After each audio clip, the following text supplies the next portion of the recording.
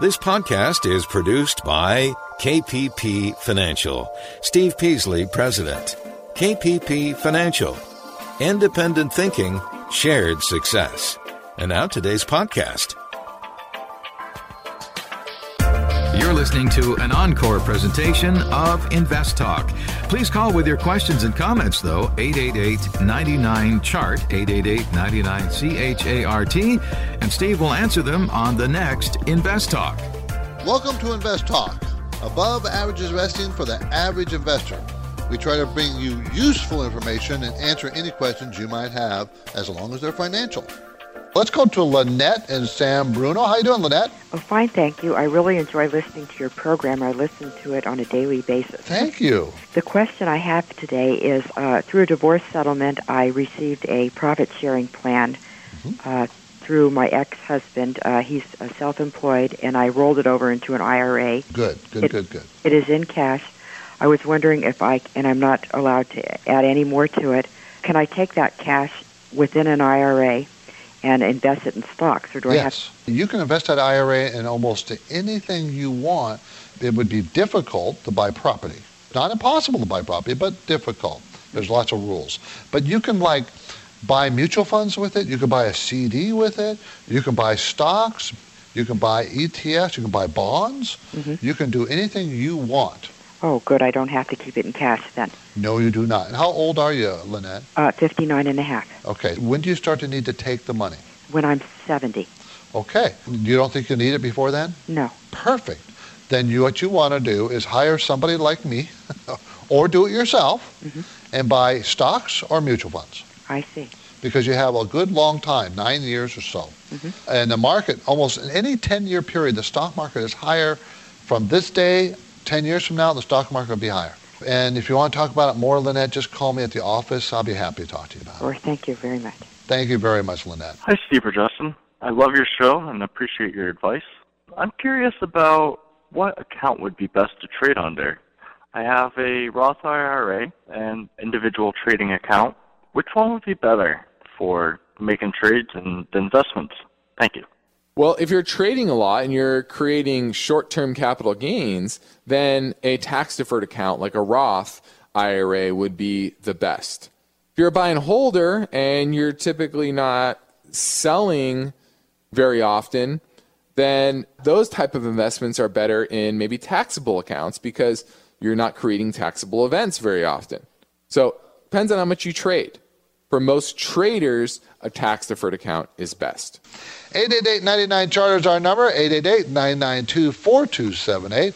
How you doing, Manuel? I love you guys' show. I've been listening for about 3 months, and I learned a lot of good stuff. My question for you today was, the company I work for matches us in our 401k with their own stock, and they're telling me that the stock's going to split. You know, I know then you end up with twice as many shares, but why does it split is my question. Okay, good question, Manuel. I bet you there's a lot of people out there that want to know why it does that. Why does a company split? Do you know if it's going to split 2 for 1? I'm not sure. One of the other guys that's always paying attention to 401k a lot more than I do was telling me that today. Well, just to let you know that the most common split is 2 stocks for 1, but they don't do that all the time. Sometimes it's 3 for 2 or 5 for 3. You can do different ones. But most common is 2 for 1, so we'll try to stick with that. So what's happening is you had 1 share before at, let's say it was $50 a share. Then you're going to have 2 shares at $25 a share. So you didn't really increase the value of your holdings at all. Splits do not increase the value of anything. They just give you more shares. Now, why would they do that? One of the main reasons they do that, Manuel, is to lower the price of the stock to make it more attractive for more people to buy. Think about this. What if the stock price was $1,500 per share? How many people would be able to buy 100 shares or 50 shares? Not too many. Yeah. That's right. So they keep splitting. Microsoft did this throughout all its history when it first started. Split 2 for 1. So did Qualcomm. Qualcomm, which is a huge San Diego stock. Actually, I owned Qualcomm before it split, so I have. You can see if it never split, the price would be so high that not too many people would buy it. The most common reason, Manuel, is that they wanted to lower the price to be more attractive to more people. The second reason they do it is to get more liquidity. In other words, if they split it 2 for 1, they have twice as many shares out there to trade. It's more liquid. More people can buy and sell. It's related to the first reason, but that's the only reason why they split the shares. Okay. Does that sound good? Well, that answered my question. Thank you very much. Thanks for listening, Manuel. Appreciate the call. Hello, my name is Hugh, and I'm 23 years old. I was wondering what I should be focusing on as someone that's new to investing. Thank you. Okay, you probably shouldn't be focusing on individual stocks because you're new. You probably want to focus on buying ETFs of indexes, the S&P 500, the NASDAQ, the Dow, the Russell 2000, buying an index until your knowledge grows. And then you can start buying individual stocks. But if you're new and you're just not, you just don't have the knowledge yet, don't try to buy individual stocks. It's much more difficult than you might realize. Stick with the indexes. That's what I would suggest. Let's go to Thane in Antioch. Hi, Thane. How you doing? Good. I had a general question for you. Sure. My mom has entrusted me with $50,000. Her net worth is probably about $200,000. Okay. But she wants me to do some conservative, so I was thinking some dividend-paying stocks, and, she wouldn't mind if that 50 dropped to 45 or something, but if it dropped much more, she'd probably start getting a little bit nervous on me. Okay.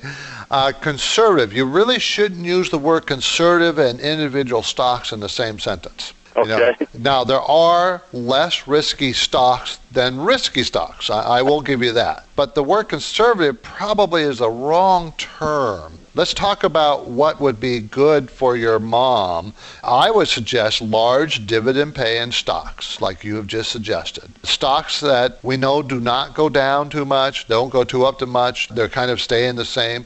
If you do me a favor, make sure you get about 10 or 15 different stocks. Okay. Of this nature. Or is that against the rules? Yeah, you know that 3% rule. Thane, if you give me a call in the office tomorrow, I'll be happy to give you some names. Mm-hmm. I don't mind helping people where I can help them.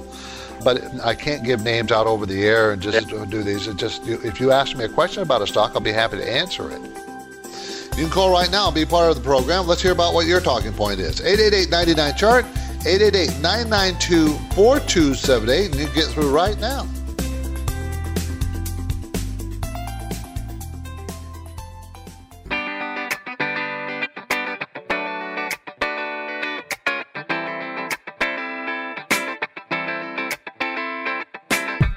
Listening to an encore presentation of Invest Talk. Please call with your questions and comments, though, 888-99-CHART, 888-99-CHART, and Steve will answer them on the next Invest Talk. Hi, my name is Joe. I have a question for your show. I'm curious about your thoughts on the copper space as a commodity and copper miners in particular. I'm considering taking a long-term position in that space and just wondering what your thoughts are. Thanks, and I'll be listening on the podcast.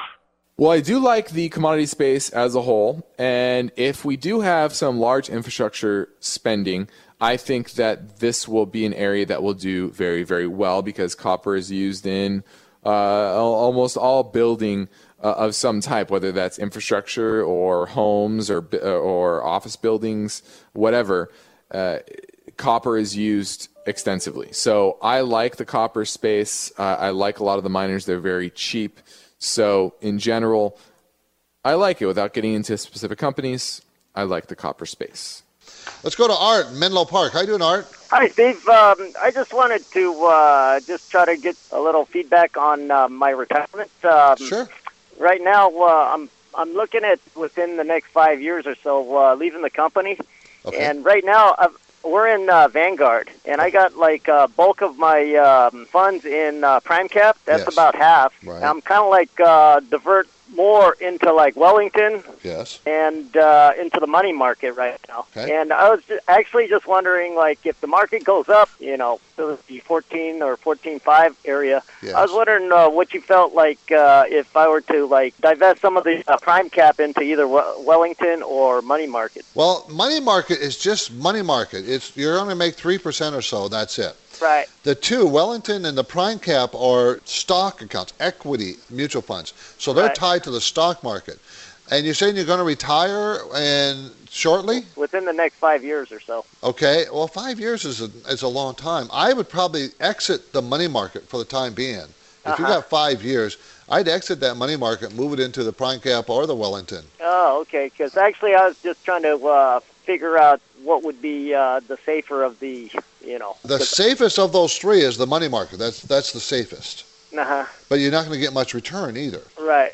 You're presented to me, Art, that maybe 5 years. 5 years is a goodly amount of time. And I think in 5 years, the stock market's going to be higher than it is now, a lot higher. If that's all you have, I would probably be fully invested, and then maybe in 2 or 3 years, start to get more conservative and more conservative, until you get not so exposed to the market. Yeah, because basically that's what I was trying to figure out here, my exposure in the market as far as being in, and if we had another downturn type of a thing. Art, I'll tell you this. The chances of us having a market like we had in 2000, 2001, 2003 are extremely slim, very rare. That's probably not going to happen. You never can say it won't happen. Anybody say it could, but you don't see that once in a generation or so. Okay, so we've already had that big downturn, so the chances are good that we're not going to have it again. And I do think that the whole world is growing very strong, and that is going to make stock prices go up. Oh, okay. I would be more comfortable with the risk. If I had 5 years, I'd be comfortable with the risk. As far as the diversification goes, yes. Right now I'm probably about half in Prime Cap. Would you divert any of that into like Wellington to kind of even them out? Well, what you need to do is if you look at the holdings of both those companies, both those mutual funds, those are mutual funds at Vanguard, everybody. Right. That's what we're talking about. I think you'll find a lot of overlap. In other words, one company owns a lot of the same, both will own a lot of the same stocks.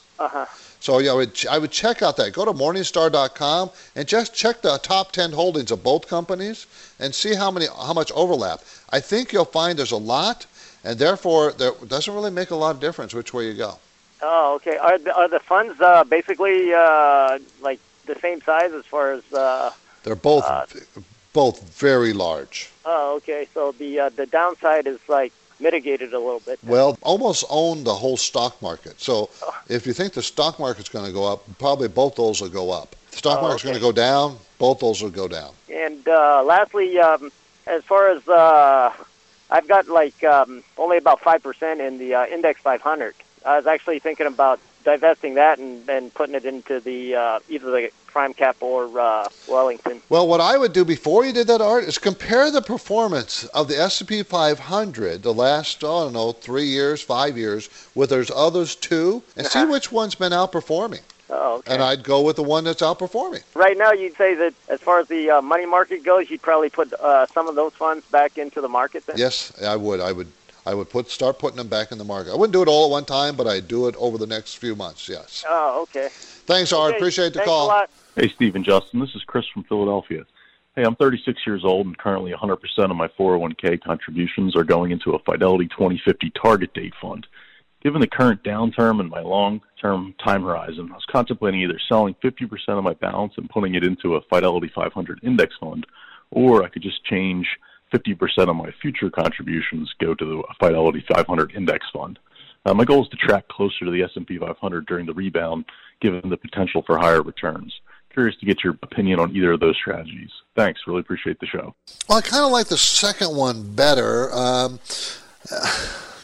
Okay, that stock market, I just don't think it's done with its bear market moves. I think that, we are probably going to suffer another pullback, the retest of that low. And, I think if you dollar cost average into the index, the S&P 500 index with new money, I think that would work. Remember, if it's 2050, if it's a 2050 fund, that means it's mostly all exposed to the stock market. So you're probably tracking most of the index as it is. So it's not a big major change no matter what you do. Appreciate the call. You're listening to Invest Talk, everybody. I'm Steve Peasley. We want to answer your questions. Our listener line number is always ready for you, 888-99-CHART. Beginning our experience, we're here to answer your question.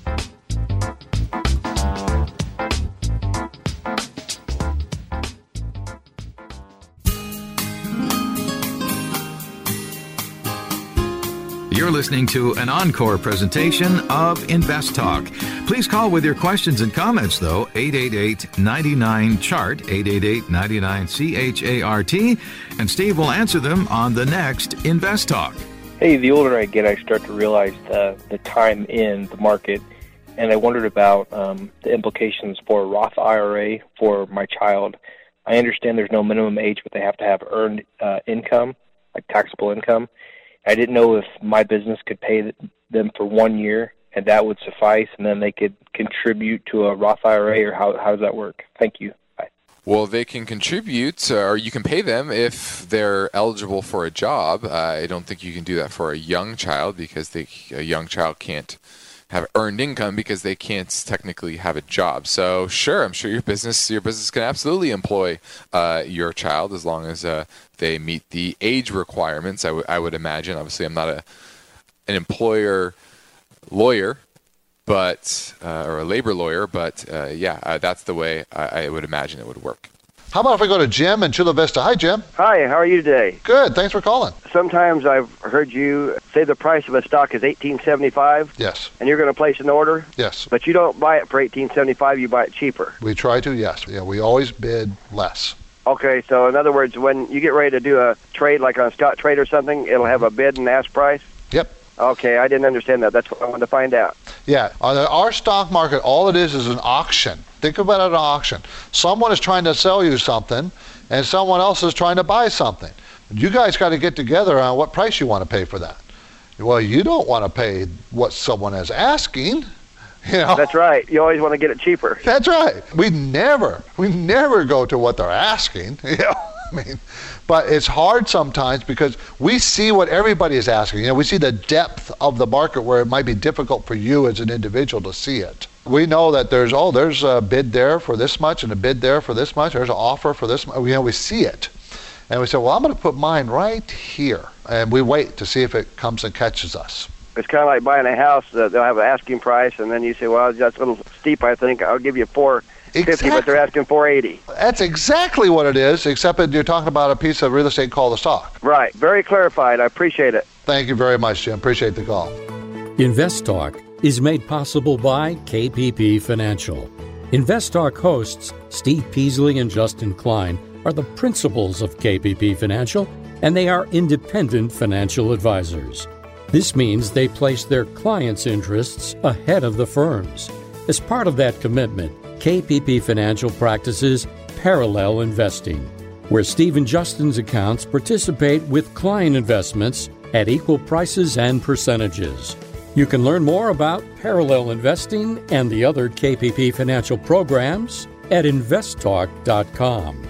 The phone lines are open. Steve and Justin welcome your questions. Call now, 888-99-CHART. Hey guys, I'm looking to buy a house in the next 6 to 9 months, so I'm trying to decide where to keep my down payment money. I have about $16,000, so I was wondering, should I keep it in savings or is an ETF a good idea? I look forward to hearing your advice. Thanks. Bye-bye. No, an ETF is not a good idea. Moving the money into the stock market is not a good idea if you're looking 6 to 9 months down the road. Because who knows, you could be needing that money right when the market corrects. And so you lose 20%, 15% of that money when you need it for the down payment. So I would suggest you leave it in the savings account. If you had years, 3, 4, 5 years, then yeah, I would put it in the market. But not if you're going to need it in a short period of time, within a year. No. Even 2 years is probably too short. So leave it in the money market, and you're just going to have to be unhappy with the returns because you're not going to get anything. Hey guys, this is Peter from Columbus. Thanks for the show. I love it. I just had a quick question about options. So I've been trading options for about the last few months, and it's been going well for me. But I was just curious. I understand the concept of it pretty well, but as far as the time to expiration and things like that, and then the possibility of profit, does the length of time itself actually impact it?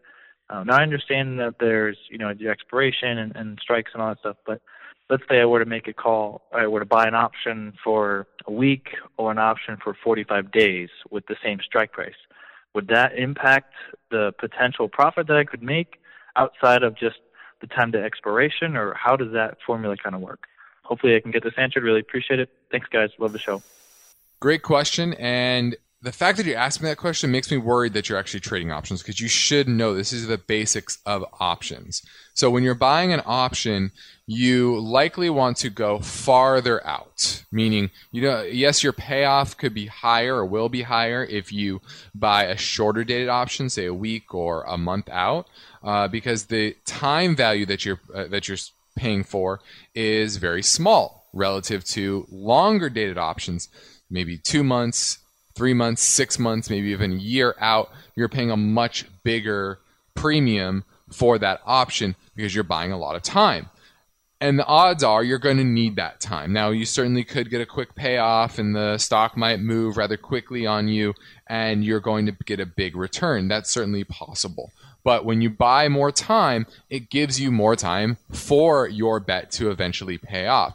If you buy a week option, a month option, right, where it expires relatively quickly, you're up against the clock. You're already on the clock for that to play out. And if it doesn't, you could lose all of your money rather quickly. So I always say, if you're going to buy options, you want to be going further out in the expiration scale. And if you're selling options, whether that's a call or a put, you want to be shorter. You want to get that time value decay to be happening rather quickly. So it depends on which side of the ledger you're on, whether you're a buyer option or a seller of options, but that's kind of how they work. You can call right now and be part of the program. Let's hear about what your talking point is. 888-99-CHART, 888-992-4278, and you get through right now.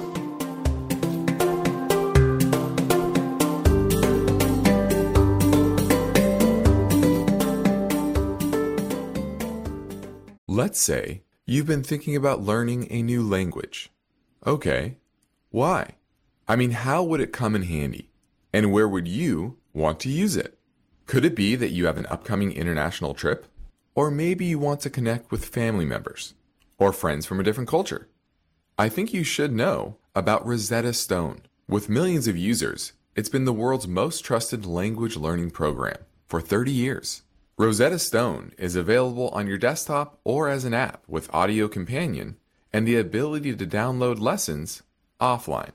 Rosetta Stone truly immerses you in the language you want to learn. It has a built-in, patented speech recognition engine called True Accent. So as you practice speaking, you'll get feedback on how well you pronounce words. With Rosetta Stone, you pick up a language naturally, first with words, then phrases, then sentences. It's an intuitive process designed for long-term retention. You really learn to speak, listen, and think in your new language. Rosetta Stone is an amazing value, so your special skill set is within easy reach. You know you want to do this, so don't put off learning that language. There's no better time than right now to get started. For a very limited time, InvestTalk listeners can get Rosetta Stone's lifetime membership for 50% off. Visit rosettastone.com/today. That's 50% off unlimited access to 25 language courses for the rest of your life. Redeem your 50% off now at rosettastone.com/today. At this point, I think almost everyone has heard how generative AI promises to bring us to the next industrial revolution. AI is already shaping society with an impact on daily life that echoes the transformative significance of electricity or the internet. As we take steps to embrace the potential of generative AI, we need to remain vigilant with regard to its exploitability. This is where HackerOne comes in.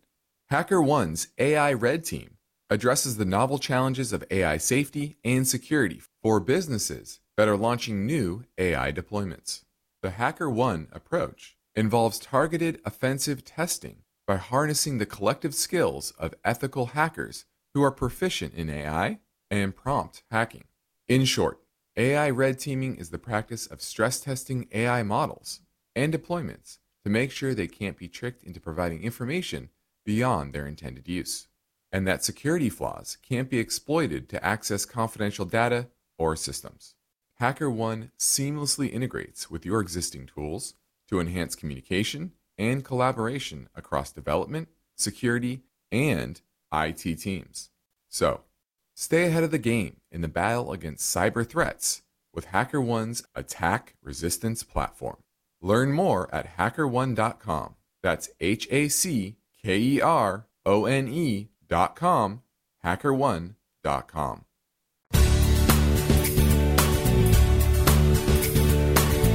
You're listening to an encore presentation of Invest Talk. Please call with your questions and comments, though, 888-99-CHART, 888-99-CHART, and Steve will answer them on the next Invest Talk. Hey, Steve or Justin. Thanks for taking my question. I am curious if switching my asset allocation during the current timing of the market right now would be a big mistake.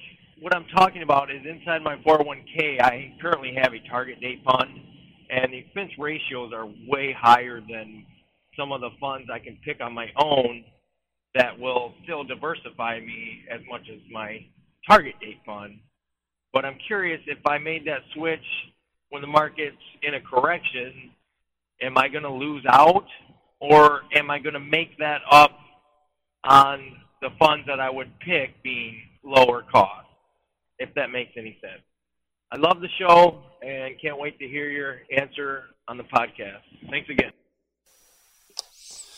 Okay, target dated funds. Those are the funds that have the date 2025, 2040, 2045, way out there. It could be way out there or they can be close. And you didn't tell me what year your target dated fund matures. If it's way out there, it's fully in the market and probably holds a bunch of index funds inside it.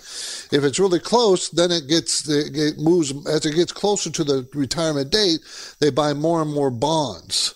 So if you wanted to be in the market, your target date should be way out there. And you will lose nothing or gain nothing necessarily by moving from that target date to individual funds, depending on the funds themselves and how they operate, what kind of funds you're going to buy. You won't lose anything or gain anything just by making the switch. So I would prefer that you make a switch. I don't like target dated funds because I don't like the fact that they're kind of invisible what they're doing. And I don't like the fact that they automatically go to more bonds as the date gets closer, because what if it's not a good time to be into bonds? And I don't like bond funds. I like the individual bonds, but I don't like bond funds. So the reasons I don't like it. 888-99-CHART is our number, everybody. You can reach us. We have lines open, 888-992-4278. Let's go to Carlos in Stockton. I'm 22 years old, have a pretty good job, and I've been interested recently in like e-trading. I really don't know nothing about it. Online trading on it. Yeah. Okay. I have money to play with, but I just don't know the steps, and I really don't know nothing about it. Okay, let's talk about that for a second. So you have to start to educate yourself a little bit. Anybody can go and buy a stock they heard about on TV, or read about in a newspaper. But you'll be investing with the total lack of knowledge. You wouldn't know when do you sell, what stocks you should buy. You're buying stocks because someone else said it was a good stock and you're just buying it. That's not a good way to invest. You already made the first step, Carlos, by saying I have the interest. You have to start somewhere, and you're only 22. You're a young guy. You're just now getting involved now. Peter Lynch has a pretty easy book to read. Okay, it's called Beating the Street. It's only about 200 pages. It's pretty simple. It tells you how he invests. It talks about invest in stocks that like you're at the store and you see some product that you saw that is just selling a lot of hotcakes, like maybe Nike tennis shoes or something. He talks about very, very fundamental, easy stuff to just pay attention to the things around you, and then you start there. That book is a very good book to start. It's a beginner book. It's by Peter Lynch, Lynch, and it's Beating the Street. It's a very, very good book for a beginner. And, Carlos, come to our conferences. You just need to start listening to this show. You'll see that I'll talk about basics. And I'll tell you one thing, Carlos, that is true no matter what. Stocks go up if their earnings go up. I know it sounds simple. It really is simple. But there's so many stocks that people buy where they don't have any earnings or have any hope of earnings, or it's just a story that sounds good, but over the long haul, all stocks go up if their earnings go up. So they have to have their sales go up and their earnings per share. And everything's done in earnings per share. There's so many shares in the stock. If it has 1 million shares, what is its earnings per share? It's $1 per share. If it makes $1 per share this year, it's going to make $1.20 per share next year, and it makes another $1.50 the year after. That stock will eventually go up because the earnings are going up. So there's just one cardinal rule. If I could beat that into your head, you will be successful over the long haul. That's what I'm talking about. Let's start with the earnings. If earnings go up, then the stock will go up. And you can get that earnings almost anywhere on the net. Carlos, good luck, and keep tuned into the station, and I think you'll pick it up. It just takes some time, that's all. Thank you very much, sir. Thanks, Carlos. Have a great day.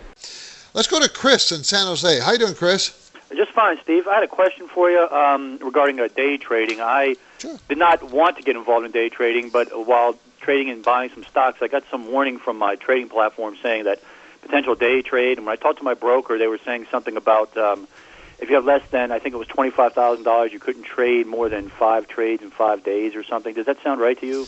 That's only because of your platform, your particular platform. Do you want to tell me who you're using? I don't know if I would get in trouble for doing. Okay, no, don't tell me that. No, that's that particular platform. Let's say you're using Scottrade or you're using E-Trade. They have their own rules. You go to somebody else and there won't be any rules. You can go to somebody else and have different rules. So, Chris, it's only that platform. They're trying to discourage you from day trading. That's why they're doing it. Okay, yeah, because the way it was presented to me is if it was some sort of SEC rule, and I was wondering about that. There isn't. That's wrong. There isn't. There is a 3-day clearing that they could wait 3 days, but even that's old thinking. They don't have to wait 3 days, but a lot of companies still do. In other words, when you do a day trade, you buy and sell, for them to click, before you can use that money again, they got to wait 3 days. That used to be the old rule. That's not necessarily so anymore. But a lot of platforms say you got to wait 3 days. They're discouraging day trading because they think people can't. There are too many people losing money. Yeah, it's different. I'm not trying to day trade, but it just came out that way. So at any rate, I just wanted to find out basically what the real deal was. I appreciate it. Yeah, it's just their particular rules. SEC has guidelines for everybody, okay? And you can interpret those guidelines differently. And one of those things is you're supposed to know your customer. That's one of the guidelines. You're supposed to make sure you reduce the amount of risk, give the client the best fill on their prices. There's all these guidelines. And so the companies are left with, well, I have to set up rules to fall within these guidelines. And the SEC doesn't tell you what rules, so you kind of have to make up your own rules, and then they come in and audit and say, I accept your rules.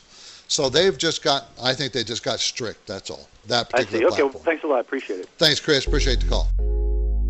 Our Invest Talk mission is to help you make better investing decisions. To do that on your own, thumbs up or thumbs down choices based on good, solid investing principles. But we need your questions to keep us on track. 888-99-CHART or click on Contact Steve or Contact Justin on investtalk.com. Hey, Steve and Justin. My name is Calvin from Los Angeles. Acknowledging that now is probably not the right time to do this because of the coronavirus concerns, but I'd long-term like to get some international exposure in my IRA, and I'm wondering if you guys have a couple of recommendations for how best to do that. Thank you. Well, I can't give you specific recommendations on what to buy overseas, but buying a strong ETF, if you don't want to do the individual company research in different regions, I would like Asia ex-China. I think that would be a great type of fund to own if you're looking for foreign exposure. Europe is certainly going to have trouble, but they're cheap. The area is cheap. So you're right. It isn't a great time from a timing perspective, but I think you have much better values overseas, and I think increasing and looking for opportunities to increase your exposure overseas is certainly a smart thing to do.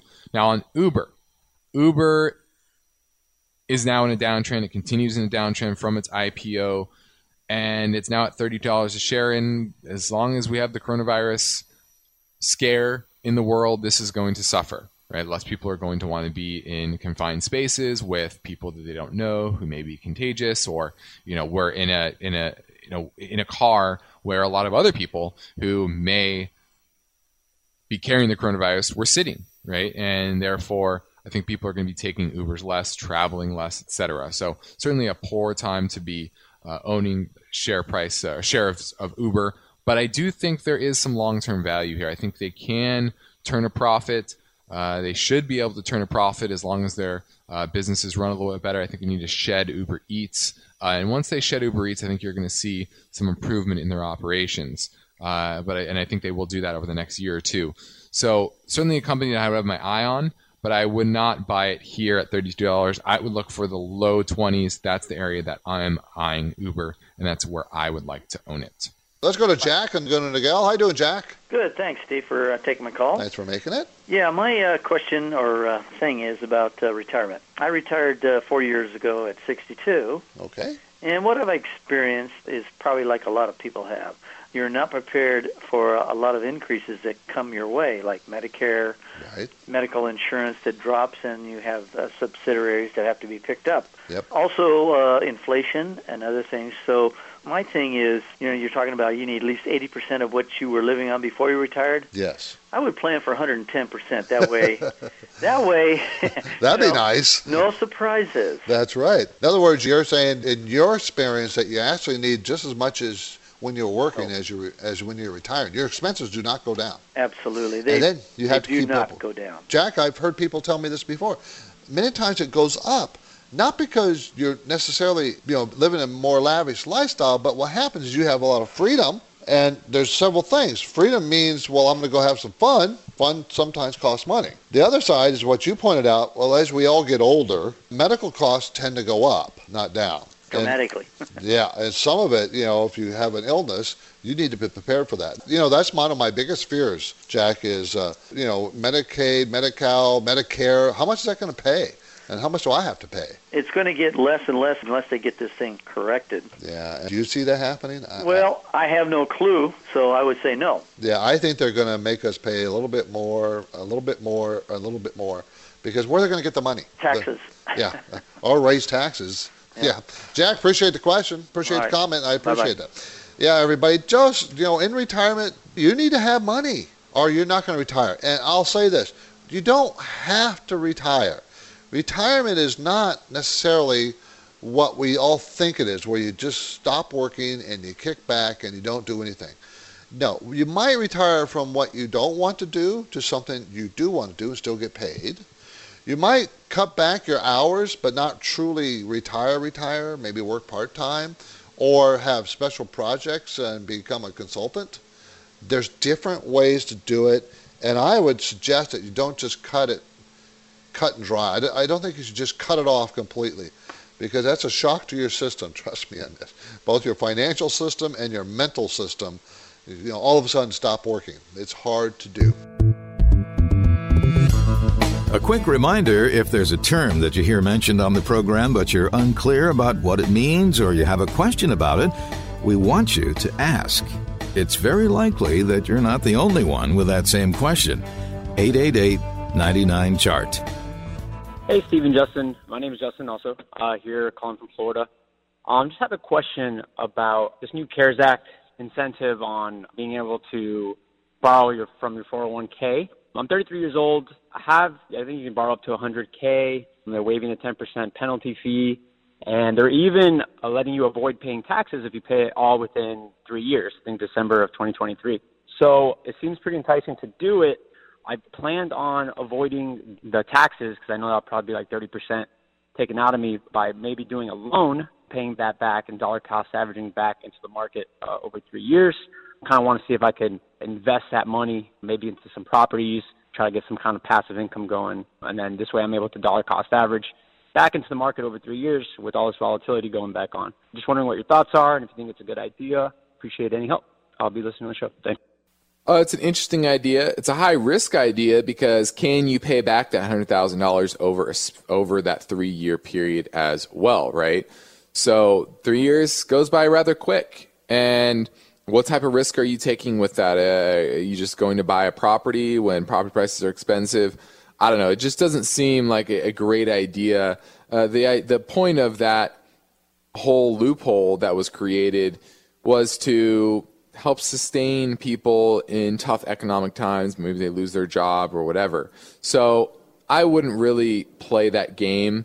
It's a little complex, a little risky. I would be more patient, and I wouldn't take advantage of that unless you had to pay bills, but I wouldn't use it to speculate. Let's go to Brent in San Diego. How you doing, Brent? Hey, just fine. Thanks for calling. You know, I had a question on the PEG ratio, the PEG, price of earnings to growth ratio. Yes, sir. What's it for? How do you use it? And what's a good one? What's a bad one? Very good question. We use GEP, but many people use PEG. Same thing, but just the inverse, okay? GPE is growth to the price earnings ratio. PEG, PEG, is the PE ratio divided by the growth. So it's the exact same thing, but the inverse. You understand what I'm saying? Yeah. We like to use GPE. The good number, you asked me what a good number is? 2 on a GPE. On the PEG, it would be 0.5. And that would be 2 times the growth rate of the PE ratio. The PE ratio is 10, you want a stock to be growing at 20%. The PE ratio is 30, you want a stock that's growing 30%. What does it do? A company cannot have a PE unless it has E, earnings. So if you have a PEG, that means you are buying a company that at least has earnings. Now, it's a question of how fast it's growing those earnings. The better the PEG ratio, the lower the number on the PEG, PEG, 0.5, 0.4, 0.3, 0.2, the better it is. That means a higher growth it is to the PE ratio. Now the GPE, which is the same thing but the opposite, you want a 2, 2.5, 3, 3.5, up. The higher the number, the better on the GPE. So it ensures growth, Brent, ensures growth and earnings in the stock you're buying. That's what it does. So they're very, very important. Now, if you have a question about a stock or an IRA, college savings plan, well, maybe buying a house, mortgages, reverse mortgages, we're here for you. 888-99-CHART, 888-992-4278.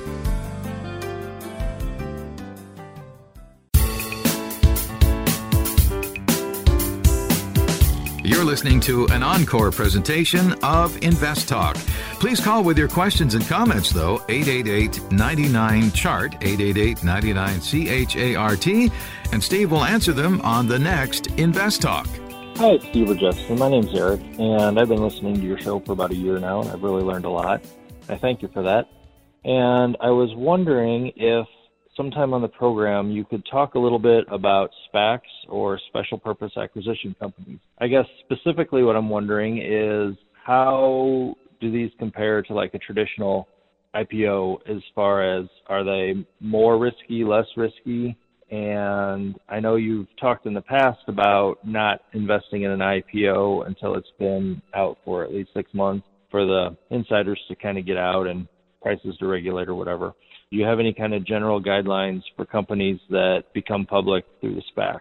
Thank you, and I'll listen for your answer. Great question. Now, SPAC stands for Special Purpose Acquisition Company. What it does is it raises capital, maybe a few $1 billion, and the idea is to go out and buy another company, buy an actual company. The SPAC doesn't have initially any company in it. It's just an asset with cash. And then they use that cash to go make an acquisition. And oftentimes the price of that SPAC will pop dramatically.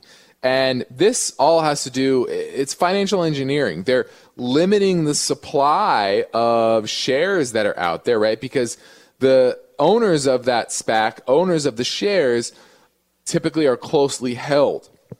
So when the supply of shares are very, very low and they go make an acquisition and he wants to buy into that acquisition, they're chasing after a very select few number of shares, and that really explodes the value of that SPAC. So, if you want to play that game, that financial engineering game that a SPAC does, then that's fine.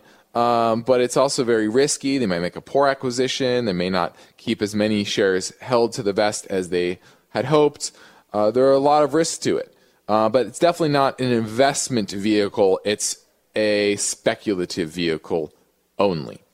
Okay, 888-99-CHART is my number, 888-992-4278. Let's go to Scott in Temecula. Hi, Scott. How you doing? I am wondering about a 529 plan for my child. Okay. And I was under the understanding that there was another program that you could do.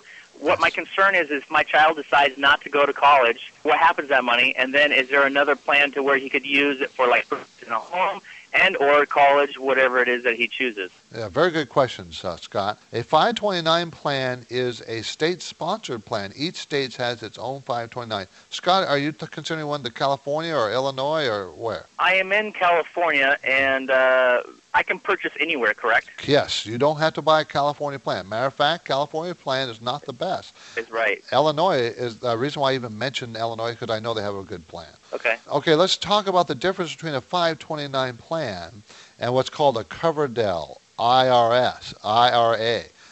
Used to be called the educational IRA. It's called a Coverdell IRA or Coverdell ESA. They're trying to make it confusing. But just think about it. It's called a Coverdell, and it's an IRA type plan. Okay. Now, Coverdell, you can put up to $2,000 a year in it for your child, which is much more limited than a 529. 529, you could put up a lot more money. Okay, so there's that issue. But a 529 plan has to be used for accredited college education only. A Coverdell can be used for any educational program. Your child is a boy or girl? Boy. And he wanted to go to beauty school? Yeah. You could use the Coverdell money for that. He wanted to go to a truck driving school? You can use a Coverdell money for that.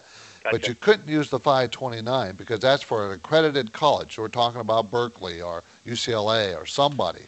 Right. You know, what if we did a 529 plan and he decided that he did not want to go to college at all? Okay. What happens to the account? Okay, then the 529 plan has to be rolled over to somebody else to be used for college. You can take the money, but you will be penalized. Probably. Great deal. Yeah, you do not want to do that. Okay, Scott, the best way to do this is have 3 children and take one 529 plan. Right. If the first one doesn't use it, roll it over to the second one. The second one doesn't use it, roll it over to the third one. Are you going to have more than one child?